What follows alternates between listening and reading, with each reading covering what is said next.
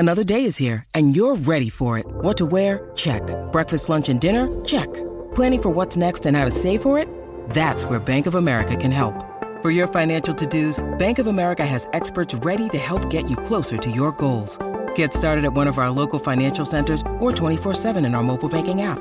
Find a location near you at bankofamerica.com/talktous. What would you like the power to do? Mobile banking requires downloading the app and is only available for select devices. Message and data rates may apply. Bank of America N.A., member FDIC. Hey, it's Ryan Reynolds, and I'm here with Keith, co-star of my upcoming film, If, only in theaters May 17th. Do you want to tell people the big news? All right, I'll do it. Sign up now and you'll get unlimited for $15 a month and 6 months of Paramount Plus Essential Plan on us. MintMobile.com/switch. Upfront payment of $45 equivalent to $15 per month. Unlimited over 40 gigabytes per month. Face lower speeds. Videos at 480p. Active Mint customers by 531.24 get 6 months of Paramount Plus Essential Plan. Auto renews after 6 months. Offer ends May 31st, 2024. Separate Paramount Plus registration required. Terms and conditions apply if rated PG. This is Optimal Health Daily, episode 648, Eating Dirty Food as a Clean Eater, by Tynan of Tynan.com. And I'm your host and narrator, Dr. Neil Malik. Happy Wednesday and welcome back to Optimal Health Daily, where I read to you from popular health and fitness blogs, usually, to help you optimize your health. Now, the reason I just said usually a second ago is because today's post is from a writer who's more frequently narrated on my brother's podcast, Optimal Living Daily. Now, the author has a really unique story. He's been a professional gambler, a famous pickup artist, featured as the character Herbal in the popular book The Game, and he was named by Time Magazine as one of the top 25 best bloggers in 2013. The same year, he bought an island in Nova Scotia with some friends. In 2008, he sold everything he owned and now lives out of an RV, living a nomadic lifestyle. You can find his blog and more about him at Tynan.com, spelled Tynan. Now, I'm really excited to read his post, but before I get to it, you know what? We're due for an inspirational quote. It's midweek, we may have some post-holiday blues still, so I thought we need some inspiration today. So here we go. Quote, "The road to happiness lies in 2 simple principles. Find what it is that interests you and that you can do well, and when you find it, put your whole soul into it. Every bit of energy and ambition and natural ability you have. John D. Rockefeller III." Okay, now that you're in that positive frame of mind, we can get to today's post and start optimizing your life. Eating Dirty Food as a Clean Eater, by Tynan of Tynan.com. I'm sitting outside the Viking Museum in Oslo, Norway. The museum is closed, but the little ice cream stand in the otherwise empty parking lot is still open. I'm on my 3rd ice cream. Eating ice cream in Norway is about as nonsensical as it gets. The ice creams are the kind you find in freezer chests at truck stops. Norway is the most expensive country on the Big Mac Index, and easily the most expensive country I've ever visited. So each ice cream costs around $4. It's not really warm here. Oh, and I don't usually eat ice cream. When I travel in new countries for short periods of time, say under a week, I allow myself to eat anything and everything. I do poorly with gray areas, so my diet is either 100% on or 100% off. Although some things like soda and margarine are so offensive that I never eat them. It's usually 100% on, but I recognize that with 2 or 3 days in a country, my time may not be best spent scouting around for a decently healthy restaurant. Also, I'm pragmatic enough to know that a few days of eating crap food probably won't affect my long-term health. What I like most about these quote-unquote cheat days is how predictably they remind me that I like eating healthy. Because of my perceptions before beginning to eat healthy, I imagine that most people would find this hard to believe. I remember exactly what I thought when I realized that certain foods, sugar and flour, needed to be eliminated from my diet. Quote, "I have to do this, but it's going to be a big sacrifice." I was willing to make that sacrifice, but the reality of the situation turned out to be quite different than expected. So for people interested in understanding what it's objectively like to eat healthy, or for those trudging through the acclimatization process, I figured I'd offer a few paragraphs describing what it's actually like. There are sacrifices to be sure, although they aren't what I initially expected. The biggest downside is convenience. Your restaurant options go from roughly every restaurant in the city to less than 5. You usually just can't get a meal on the go. You have to go out of your way. For example, when going skiing, there's no food on the mountain that I can eat. So I have to make sure that I eat before skiing and then drive 10 minutes away from the mountain afterwards to the one healthy restaurant in Tahoe. This isn't normally a big deal, but I'll admit that when pressed for time, I think back to how convenient it was to just grab a burger and keep moving.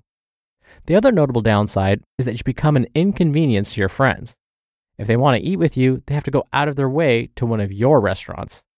Luckily, these healthy restaurants tend to be good enough that even unhealthy eaters will enjoy them, but you still extend the inconvenience of limited selection to your friends. Enjoyment of food isn't the liability I thought it would be.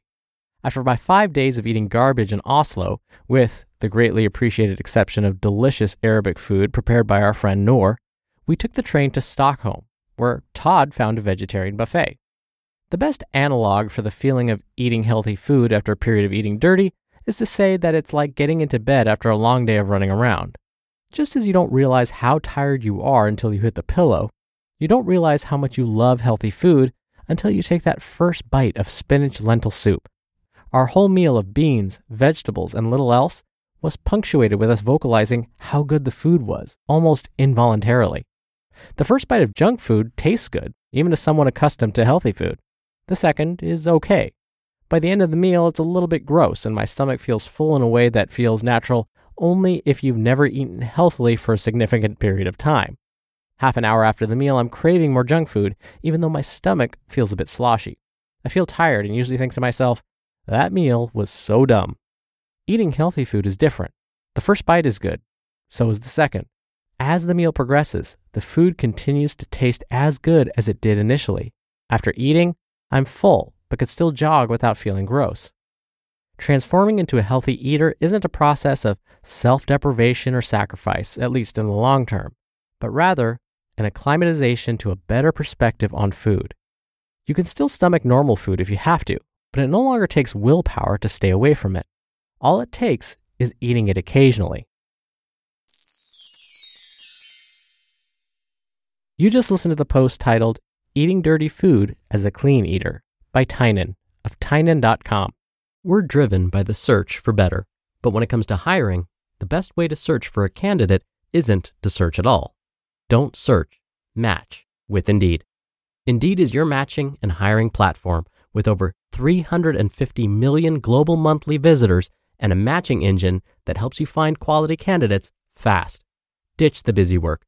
Use Indeed for scheduling, screening, and messaging. 93% of employers agree Indeed delivers the highest quality matches compared to other job sites. One of the things I love about Indeed is that it filters out incompatible applicants. So when you're hiring, the process is much faster, and you only have to consider applicants that are already likely to be a great fit. And listeners of this show will get a $75 sponsored job credit to get your jobs more visibility at Indeed.com/health. Just go to Indeed.com/health right now and support our show by saying you heard about Indeed on this podcast. Indeed.com/health. Terms and conditions apply. Need to hire? You need Indeed. Dr. Neal here for some of my commentary. Now, it's a known fact that as we get older, our taste buds change.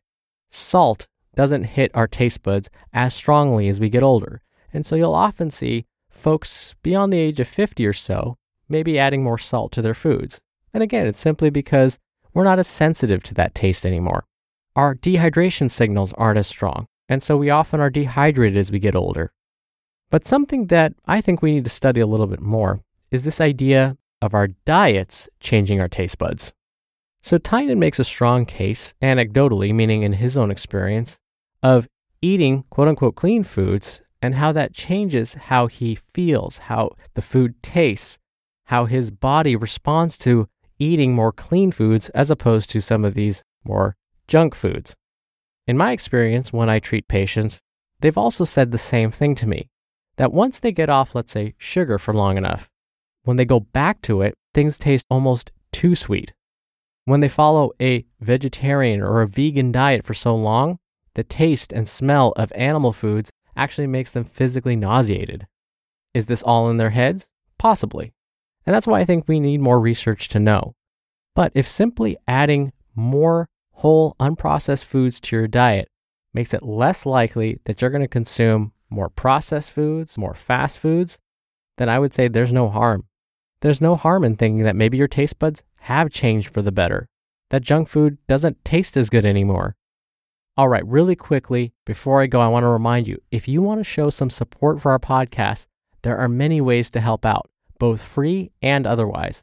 Come by oldpodcast.com/support to check it out. And that'll do it for another edition of Optimal Health Daily. Thank you as always for listening, and I'll see you back here tomorrow where your optimal life awaits.